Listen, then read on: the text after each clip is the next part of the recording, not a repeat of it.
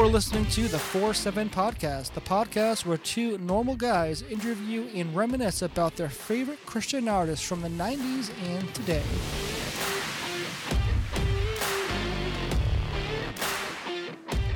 We are super excited today. This is the 4-7 Podcast. I am RJ here with Michael.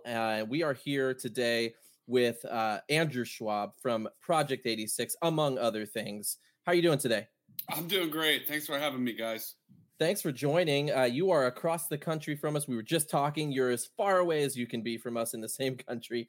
And we thank you for joining us. It's 10 o'clock our time. And so most of our listeners, who is our friends and probably children, are listening tonight. So again, thank you for joining us tonight. Mike, tell us a little bit more about our guest. Andrew Schwab is probably the best vocalist I've ever heard. I'm not even kidding. Your vocal, I'm okay. I'm just going to geek out for a second. So there's probably, in my opinion, there's three amazing vocalists I truly love. You're definitely the top vocalist. Your vocals, they're just so raw and amazing. And yeah, I read an interview. You never actually took vocal lessons. You just did it. Well, that's not entirely true. In the context that I probably meant that answer, no, I didn't take any voice lessons to learn how to yell or sing or anything. I'm going to turn off my email here, guys, so I'm not getting alerts. Sorry about that. No worries. However, about 5 years into my music career, sure, I was having issues with losing my voice when I was touring. Yeah, and so we were signed to a major at the time, so we had some access both in the relationship sense and in the budget sense to some high-level voice coaching. And so I did go see a voice coach around the time of our third album, just specifically for help to lose my voice less, basically. But to be honest, while I learned a lot about warming up my voice, it wasn't until I stopped going to voice lessons and just made the decision to learn the things I needed to learn on my own. And really, it just happened over time. Did I improve in the areas that I need to improve upon, if that makes sense? Yeah. So let's bring this back a little bit. So who are your other two? Who are the other two? I'm curious. I would like to know too, but here's a question for you. So you grew up in Pennsylvania. Right. Correct? Yeah. So how did you get to California? I lived in northwestern Pennsylvania until high school age, pre-high school age. Sure. Moved in with my mom. My parents split when I was really young. My mom lived in Maryland. My dad still lives in northwestern Pennsylvania, along with some of my other relatives. And then my family, my mom, her husband, and my two younger brothers, and I moved to Southern California because my parents basically transferred jobs. Nothing too crazy or exciting. Moved to Southern California when I was 16, I believe, 15 or 16. Ended up in Orange County, and then ended up making friends with people who were playing music and in the music scene in college, basically. Now, I was reading in an article that your very first album, rock album that you've ever listened to was Kill 'Em All by Metallica. Yeah, that sounds about right. Now, did that start the journey into metal, not rock, metal? Okay. Yeah. Did that start the journey into your music career? Was it at that point you were like, man, I could be the next James Hetfield? No, I don't think so. It was probably, I would say that the first album that made me want to at least begin thinking about being the guy on stage was License to Ill by the Beastie Boys. That was around sixth grade, I believe. Really? And it wasn't, I want to be the Beastie Boys. It was just such a deep connection to their persona and the music that it inspired me in such a way that, like, I just wanted to be as close to whatever they were doing as I could be. Now, as time went on and I got a little older, I got became more and more into music. I would say, I don't remember a point in time or an artist where I said, I want to be on the stage, but it became more and more of a reality for me throughout junior high. And then I would say my freshman year of high school was when I actually started trying to make my own music. Nice. Because I was also reading that your first album you ever owned was Queen's Another One Bites the Dust. That was a 45 record. Yeah, seriously, that's got Metallica. That was purchased for me as a gift. Yeah. Now, did your parents, were they into music? Is that how you kind of got into your musical taste? Yeah. So my mom and my stepdad growing up were the big musical proponents, and my stepdad was actually a musician. And so really? I would say if it wasn't for being exposed to that world, I probably would never have thought that it was a possibility or a reality. But this is a funny piece of I don't know, trivia or a funny story. So when I moved in with my mom, they rented out one of the rooms in their house to the sound guy for my stepdad's band. Nice. And so he had a ton of gear there at the house, like literally across the hallway from me. So I would go knock on his door and say, "Can I borrow a microphone? Can I borrow that mixer? Can I borrow?" And I would just figure stuff out, by borrowing gear from my neighbor across the hall. Otherwise, if I didn't have access to that, I probably wouldn't have been able to make some really bad hip hop demos in ninth grade. So with Project 86, how did that start? I know you've probably told this story 100 times before, but how did you get into it? What was the point of starting Project 86 for you?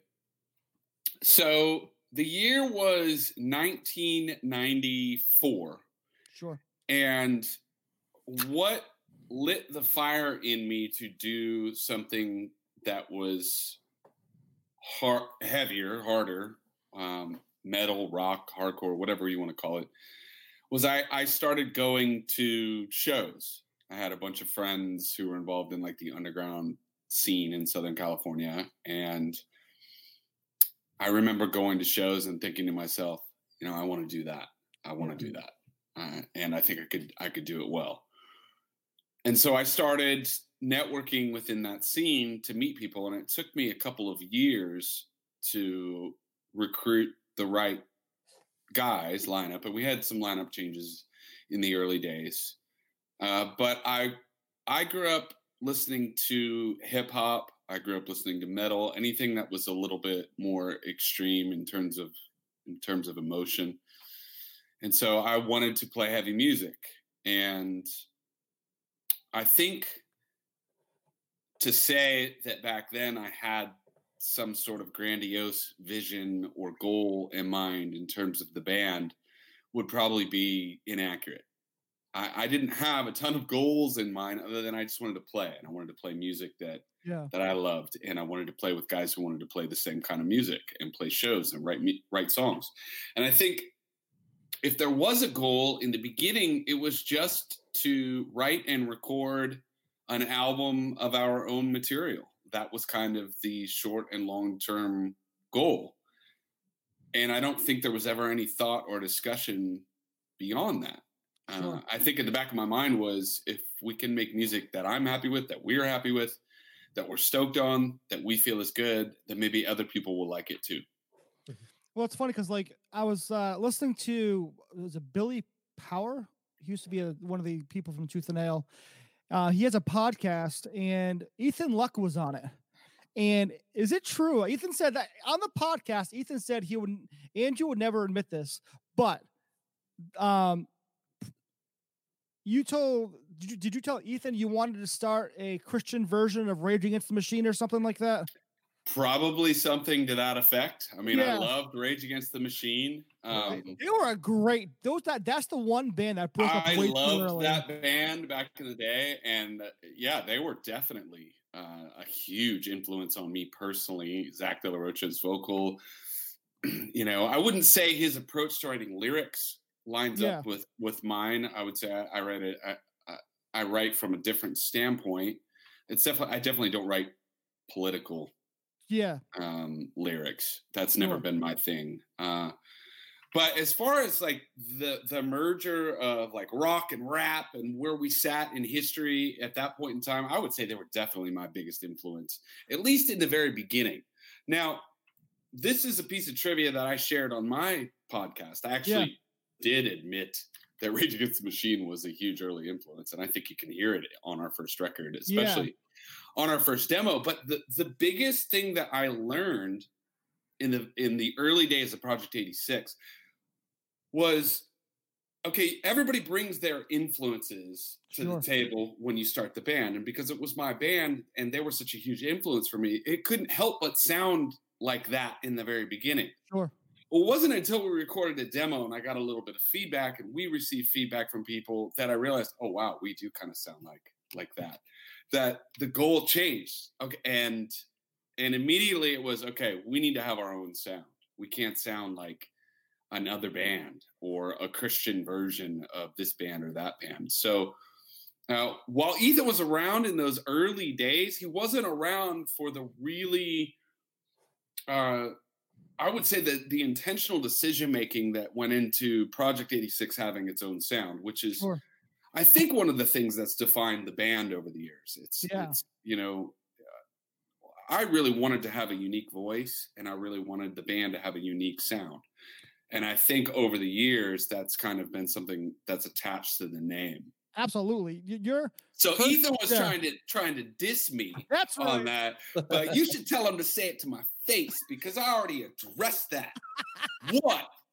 Yeah, So, I gotta tell you, I don't have any problems with him saying that. The first two albums, I would say, you just nailed it. Your voice and the sound, even today's album, they're different than we usually hear on the radio. The vocals were so different. I remember when one of the first pictures I saw of you, you had the beanie on, the Adidas shirt, rocking the Adidas shirt, and when I heard the self-titled album and the song "Run," I was instantly hooked on Project 86.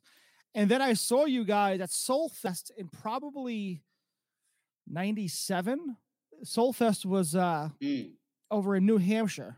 They still have it nowadays, but it was just back in 97. You said you had the fro. You had like the huge. That would have been 99. 99, okay. Yeah. You guys put on one amazing show. You guys absolutely fantastic. So let's talk about how you got signed. How did you get from the idea of starting a band to talking to Brendan Ebel and get onto Beck Records?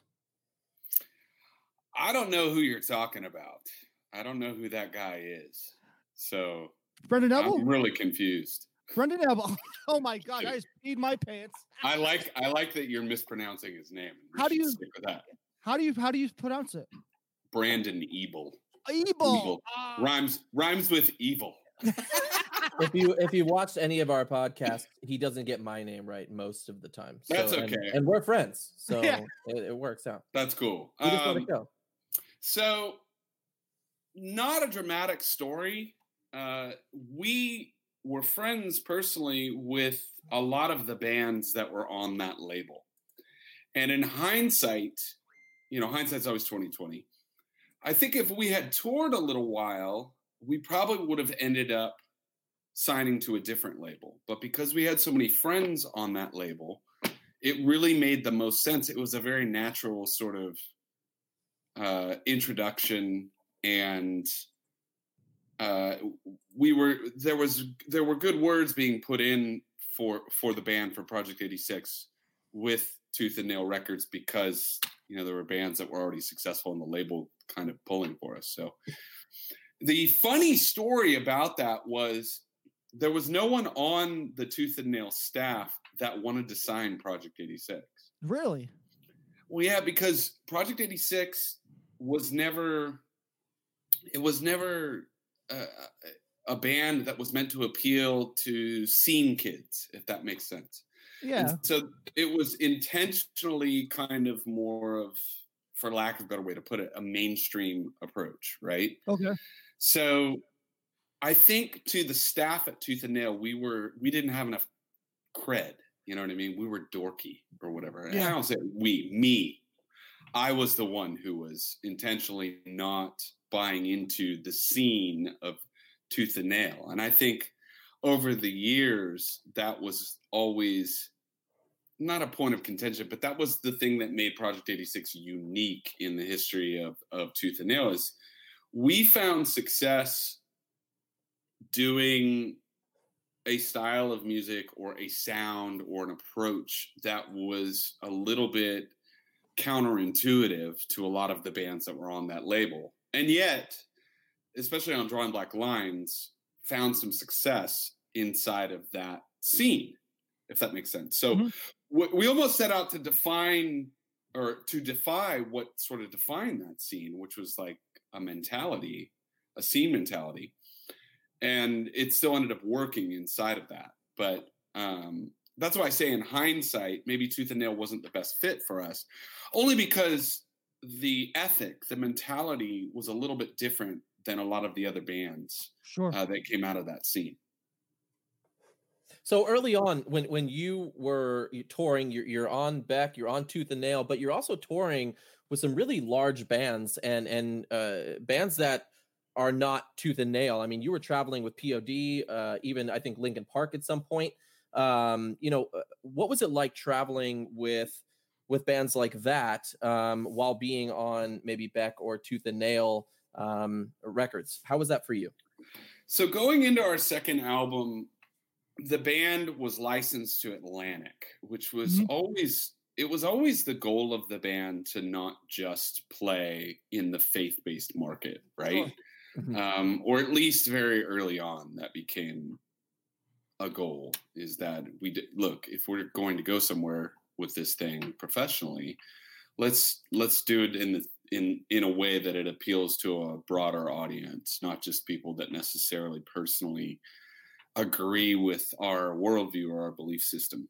So going into, after recording our second album, really some new doors opened up in the mainstream world, I guess, if for lack of a better way to put it.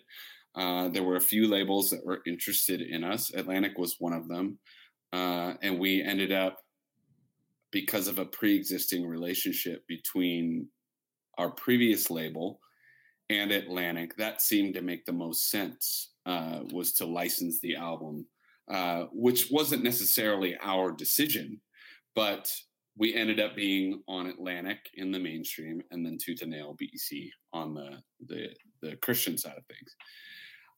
And so right when that happened, or shortly thereafter, we started getting more opportunities to tour with mainstream artists. And I do remember the tour with Linkin Park, and POD was the headlining act on that tour. And the funny thing was, Linkin Park was the opening act, and we were the second of four bands. So they were opening for us, technically. Wow. And it was they joined the tour right before their first album, Hybrid Theory, dropped. So they were still a relatively unknown band, but they were receiving a lot of airplay on the radio. So when their album dropped in the middle of that tour, they were selling a ton of records out the gate. By the end of the tour, I think they were the biggest band on the tour, or they were very fast becoming one of the bigger bands on the tour, or the biggest band on the tour. At any rate, I remember a couple of funny stories about the tour. I remember at one point after their album dropped, their manager contacted our manager basically saying, "Hey, we're bigger than Project 86. We need to be headlining." And our manager said, no, you guys agreed to be the opening slot, so you're the opening slot. But I remember watching their fan base grow from city to city every day. It was getting bigger and bigger. And we're like, shoot, these guys they're going to be huge. And they did. They ended up selling over 10 million copies of that record, probably way more than that. The other funny story was, I remember they didn't start that tour on the very first date. They jumped on a week or two into it. And so I remember when they showed up to the tour, their bus showed up to the tour.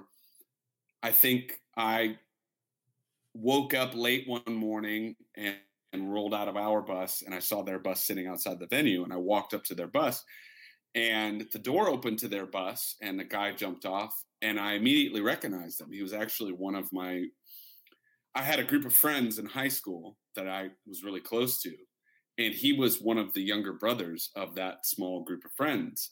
And so I knew this guy really well and had spent a ton of time at his house over the years, and we all ran with the same circle in high school. And I looked at him and I said, "What are you doing here, man?" So I play bass for this band. And I was like, "No way." So it was really funny. We had a pre-existing relationship in high school, actually. We have a Ben McCrae. I think you know Ben McCrae from Rhode Island. He says hello and what's up, Ben? Mr. Rob? So I have a question for you. Drawing Black Lines was an incredibly high energy album, and it's actually one of my favorite albums of all time. You got signed to it was just fantastic, and you got signed to Atlantic. Were you surprised because you were in the whole brand new genre of a new metal scene? How was it being in that new metal scene with like Korn, Limp Bizkit, Head PE, Linkin Park? Did you expect the album to go farther than it did? There's a lot to those questions. I think we were not anticipating the response that we received when we recorded that album. We didn't know what we had going into it. We were just having fun. There were 4 band members, and we all were just enjoying collaborating together, being a band together, like enjoying our time together, working with a producer that we really respected. Mm-hmm. We did that album very quickly. There wasn't a lot of overthinking. We just went in and enjoyed making heavy music. And the 4 guys that made that record were all on the same page creatively. We all wanted to do the same thing. We wanted to write a dark, but not negative, heavy record that would translate well to the live setting. And when we were finished mixing the record and we started showing it to people, we got a very strong response from everyone that we showed it to. And we started looking at one another going, wow, we did something really special here. This record's like, it's not just special to us, it's going to be special to other people. And so I think that was a little bit of a shock initially. And once we sort of realized what we had in the record, then it was like, okay, we need to be on the road. We need to be supporting this. You know, the expectations got bigger. Yeah. And so I think there was a moment in time where we looked at one another and said, well, we're a real band. We made a real record. We're good. Yeah. We should be out there doing this thing with all of the heavy hitters, you know, in heavy music. So yeah, nu metal was still on the front end of kind of becoming a thing, which was short-lived and went from being kind of cool to becoming very uncool. Thanks to Fred Durst. Thanks to Limp Bizkit and bands like that. So it is what it is. Yeah. So after that, you part ways with Atlantic at some point, and you head back to Tooth and Nail for the release of later albums like Songs to Burn Your Bridges By, and The Rest Will Follow. What was that transition like for you? Kind of balancing both, having Atlantic and Tooth and Nail and Beck, and now kind of taking a step back and going a little bit more full into Tooth and Nail. Actually, before you answer that question, because there's something else besides that I need to know. So you released the follow-up album to Drawing Black Lines. It was a very different album. It was a concept album. And if I remember correctly, you personally were not, that's not the album you wanted to release. You wanted to release something that was more hard and more heavy, but the labels were pushing you for more of a poppier hard rock sound. What happened? So there's a lot to that. And man, I've talked about this for so many years now, but the more distance I get from that era, the more perspective I get. Again, hindsight's 2020, right? Yeah. So the long and short of it is this. So we had signed a 6-record deal initially with Tooth and Nail. Yeah. And Drawing Black Lines really introduced us to a larger world. I think it was grossly underexposed. We didn't tour a lot on that album. We really didn't have any support from a real management company that believed in us or was pushing us.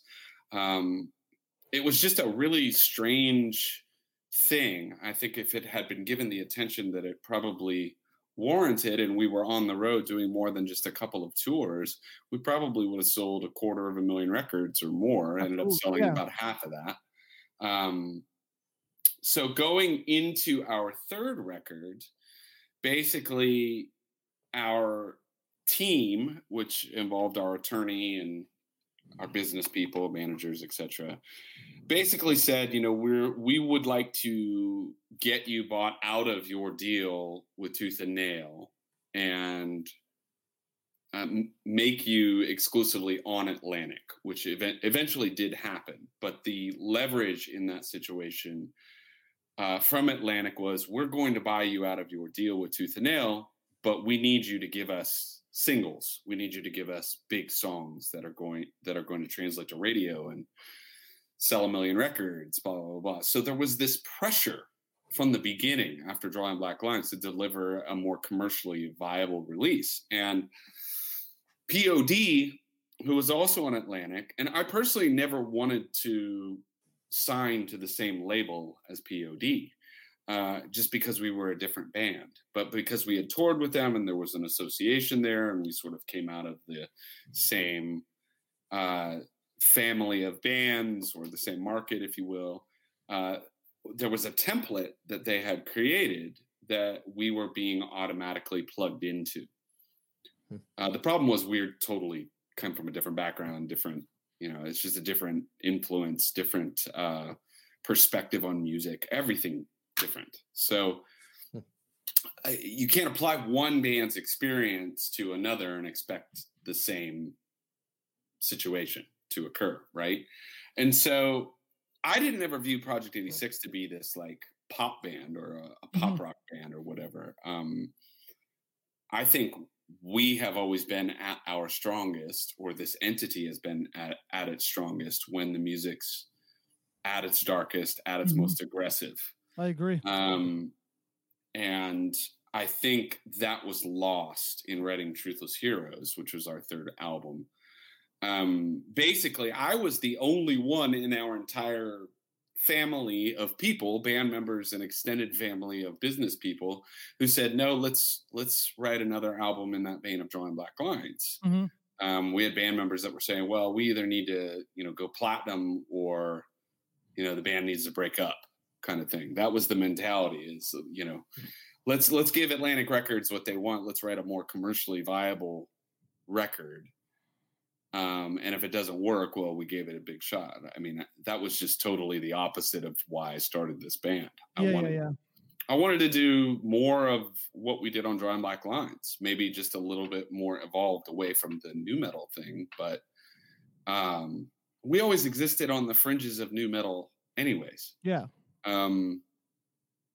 So what came out was Truthless Heroes. And I think the concept album was my way of controlling what I could control inside of it. It's like, okay, I'm losing control of kind of the direction of this thing. So let me just go deeper into this like story I want to tell, kind of thing. I think in hindsight, if we had just released Spy Hunter as the first track on Truthless Heroes, it would have been all good. But we recorded Spy Hunter, and for some reason it didn't make the album. I don't know whether that was my decision or someone else's, but it was an old hat, because we wrote that record basically, we wrote that song basically on the Drawing Black Lines album cycle after we released that album. And then we sort of forgot about that song. And because we were so focused on writing hits, I don't think we considered putting that song first on the record. But if I had to do over again, that would be track 1 on Truthless Heroes, our third release. And I think our core fan base would have responded really well to that. And probably if a little bit different of a song order, that would have made the album a little bit more aggressive. And then I think the story would have been a little bit different. But we left Atlantic. We were dropped from Atlantic after our third record because it didn't go platinum, which was the goal. We sold far less than that. So I'm glad that we kind of brought that up, because my question now makes a little bit more sense. So you're gone from Atlantic at this point. You're kind of backing into Tooth and Nail again. How did that make you feel? Is there a relief that you no longer have to kind of exist for somebody else and kind of do your own thing again, or was it disappointment? What was the feeling at that point? It was a little of both. I mean, obviously you're disappointed when you're not on the major anymore, because there's still something exciting about being on a major label, you know, and being a part of that system. There's an air of legitimacy. There's exposure to, you know, bigger artists, etc. Coming back to Tooth and Nail, it was something that I didn't personally want to do. It was more of something that made sense from a logistical standpoint. And we, you know, I wanted to keep making records. So, hey, we had success previously on this label.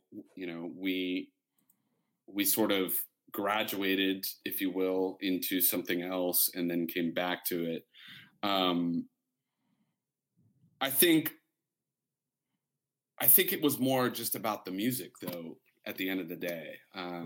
I don't think the band is defined by what label we were on. We're more defined by the music that was being written. So I see that aspect of our career as, the labels at that time were somewhat responsible for creating marketing opportunities for the band, but they in no way defined what the band was at the time, if that makes sense. So it was a little bit of disappointment with leaving Atlantic, but there was also kind of a comfort factor with going back to where we had come from and getting back to your roots kind of thing.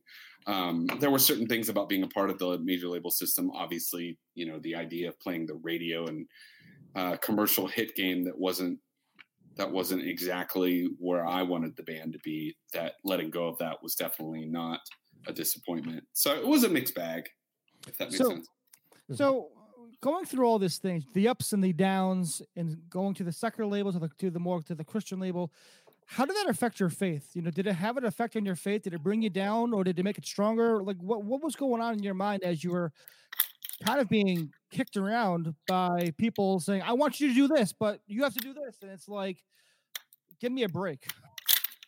Yeah, I think it's very easy, especially if you achieve any measure of success in really any entertainment field, to start getting bogged down by the business side of things, right? Mm-hmm. So none of us started playing music, and I didn't want to start a band to make money.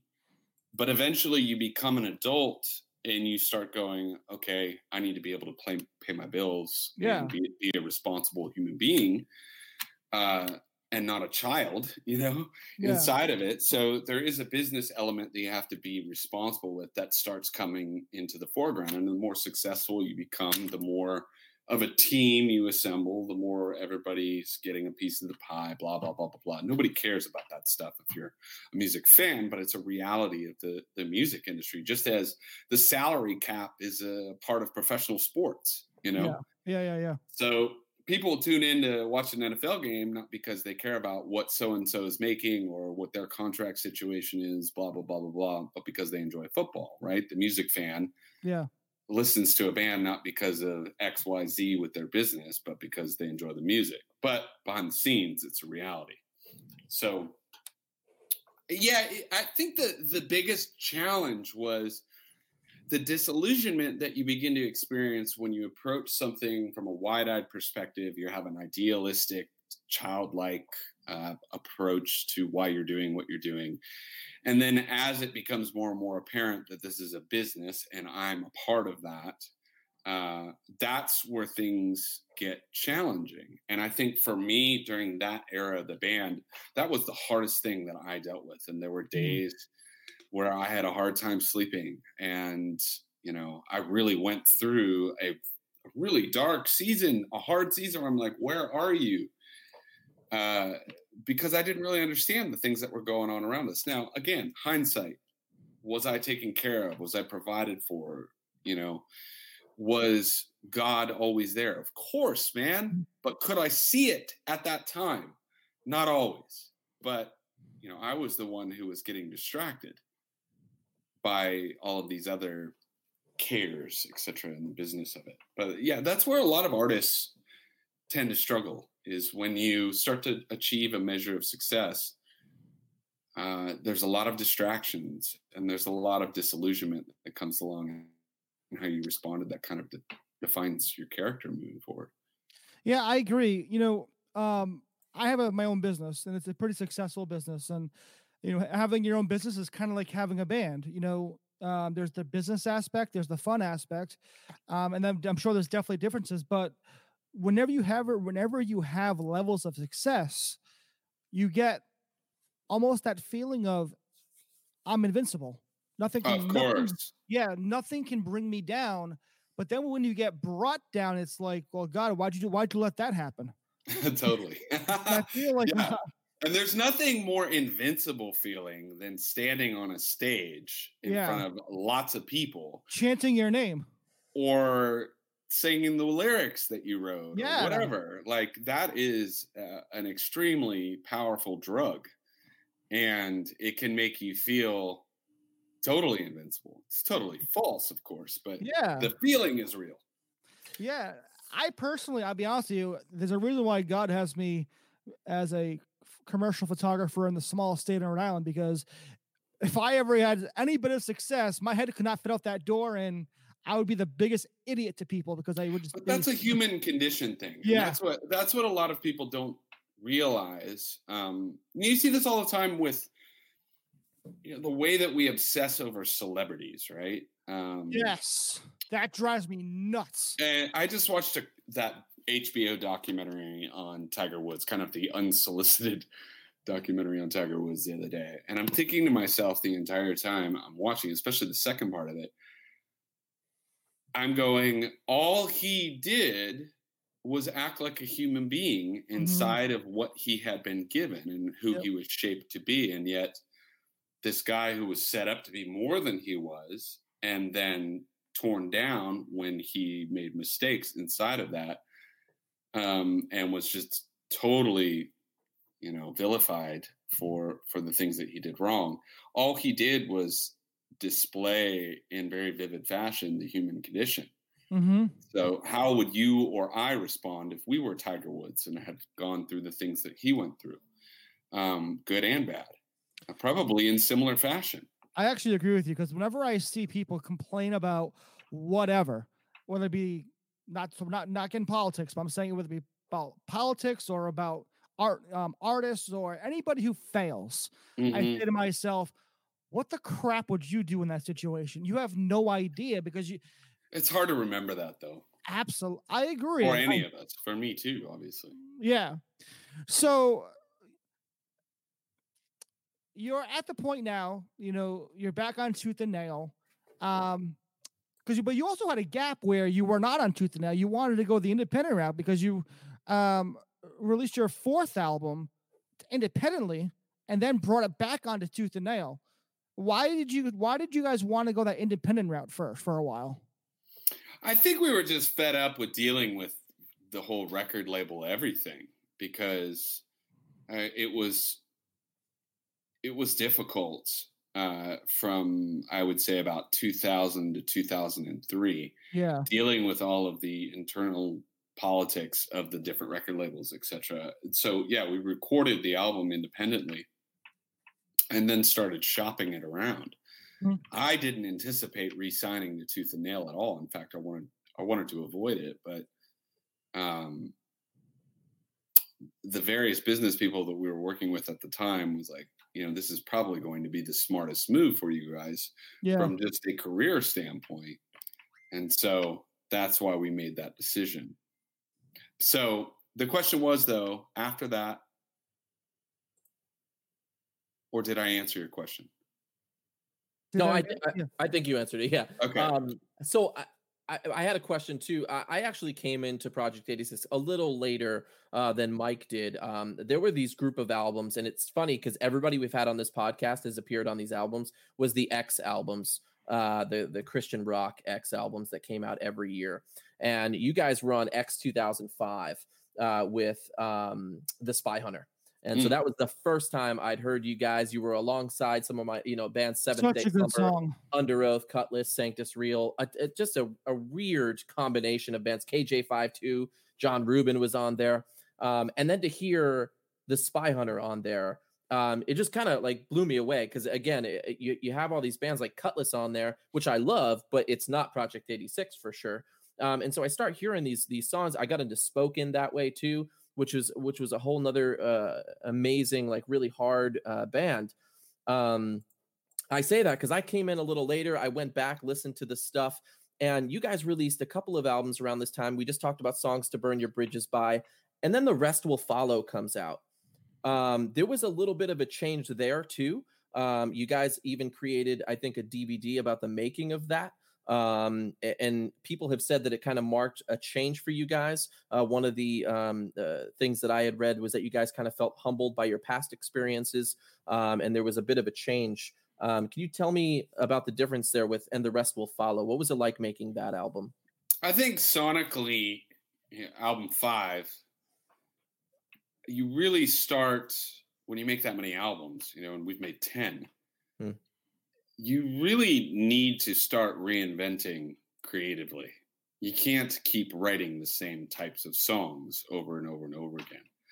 And so one of the things that I think made it possible for the band to have longevity is you've got a pretty big range in terms of emotion and sonics and diversity between the different types of songs that developed over time. And I think that was the first time we really started pushing the boundaries on writing. We had like more mellow songs or more melodic songs, and then your heavier songs, your faster songs, or so blah, blah. We started really pushing the boundaries on that. I also tried to start diversifying what I was doing vocally, pushing myself to sing more rather than just yelling on every single song.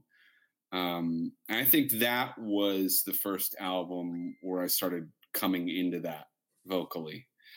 The other thing that started happening, and really it started happening after Drawing Black Lines, our second record, is that certain guys in the band just didn't want to make as heavy of music anymore. I've always been a pretty big heavy music guy. I want to go heavier and darker on every album, but you had guys in the band that were pulling in different directions, and so you end up meeting in the middle in terms of where the sound goes. And so there were greater and greater degrees of compromise happening, especially on my end. You get into album 5, album 6, that type of thing. I have someone who has a question. Here we go here. Rob Canavan, who's I know this guy personally. He loves Project A6. He says, did the dark season come out in your songwriting? Yeah, inevitably. Especially with the lyrics. I think Truthless Heroes is, in some senses, kind of a tragic take on experience. I just was coming from a little bit more of an uncertain place. There's a lot of certainty on Drawing Black Lines and on the first record. And I would say that Truthless Heroes is like that transformation from childhood to adulthood, where it's like you think you know everything and then you realize you don't. And so there's a lot of uncertainty on Truthless Heroes, the third record. See, with me, I thought I knew everything, and then I had a kid, and I'm like, oh crap, I know nothing. Yeah. The further I go, the more I realize I don't know anything. Hey, Ben McCrae says Stein themes will always be the pretending, whatever that word is, Project 86 track. The what? I don't even know what that word is. Ultimate Project 86 track. You got a typo in there. Stein's theme will always be the ultimate Project 86 track from Ben McCrae. Yeah, I think that's a good one. That's one of my favorite all-time tracks. So honestly, we've only gone through 5 or 6 albums. You have plenty more to talk about after that, but we are coming up on the end here. We don't want to keep you all night. But what are you doing recently? How's your year been? I know that the pandemic has hit everybody pretty hard, but what have you been up to lately? And is there anything coming up down the bend that you want to talk about? We just celebrated the 20-year anniversary of our second album, Drawing Black Lines, which, man, I'm old. But we did a live stream performance, and it really was an event. And we did this in Nashville. And we did 2 nights of performance. We did one night that was more of a VIP unplugged performance. And then the second night, we really went all out with production And I was really happy with how the whole thing turned out, although it almost killed me. It was so much work, and everybody involved with that thing worked so hard and gave their best effort. It was so much fun, man. I'm hoping that we have another opportunity soon, and we're working on this to do another live stream revolving around anniversary type things. I'll leave it at that because we haven't announced anything yet. As far as working on new music, that has been happening for some time.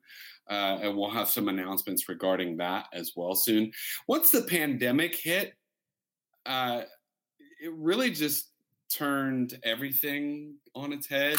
And so for me, for 6 months or more, it was like, okay, when is this going to end so we can get back to doing stuff? And then it's, this isn't going to end for a while, so let's make some alternate plans. And then you have to set it up, etc. So, well, I'm really glad that you guys are continuing to do things. The live stream was a huge success from what I've been reading. And we even have some people that are listening now that supported the live stream. So that was really cool. A lot of bands that I'm really into are doing the live stream thing, and I love it. Emery just did was really yesterday. Fun. It looked really cool. I'm really glad that you guys are still thriving. It's been, what is it? 96, 06, 16, 25 years. 25 years. 25 years. So you guys are still around doing your thing. Started the band when I was 8. But how was it? Josiah and Joey from Disciples speak very highly of you, by the way. We had them on the that's good. podcast a couple days ago. Panic Room, fantastic, nice by the way. Yeah. Mm-hmm. I didn't have anything to do. You had everything to do with that song. Fantastic. That's their song. I was lucky enough that they asked me. Well, your vocals really made that song just shine. It's fantastic. Thank you. Well, thank you again for taking your time to be with us here today. Of course, hopefully in the future, if you're still bored and want to hang with us, we can finish a little bit more. Never bored. And this isn't boring. Oh no, we're not boring. We're know what? One of my isms. Okay, the only type of people that use the word bored are boring people. RJ's boring. I have 2 podcasts. I think that makes me bored, but we'll see. You're not bored or boring. You guys are great. Well, we appreciate you coming out. We're going to end the live part of our broadcast. So if you don't mind just hanging on a few more seconds, but thank you guys at home for joining us for this very special live episode of the 4-7 podcast. I'm RJ. This is Mike, and this is Andrew from Project 86. But thank you again, and you have a good night.